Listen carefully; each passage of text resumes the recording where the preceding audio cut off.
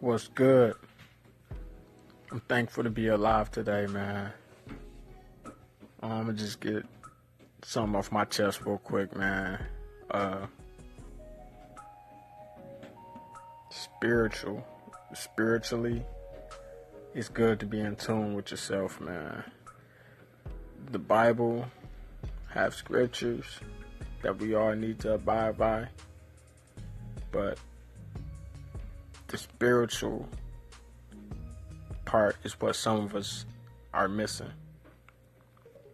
Some of us tune to be so.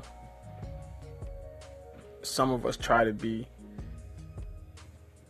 so in tune with God, or try to be so much like Him that we forget that spiritual part. You know, they say the Father, the Son, and the Holy Spirit. Some of us forget the Holy Spirit. You know, that's what moves the body. That's what takes us places that the flesh cannot take us, that the flesh cannot harm us. We have to be in tune with ourselves in order to follow God's steps. But on that note, I'm just happy to be here. I'm gonna play a little music for y'all today. It's Sunday. Get your blessings.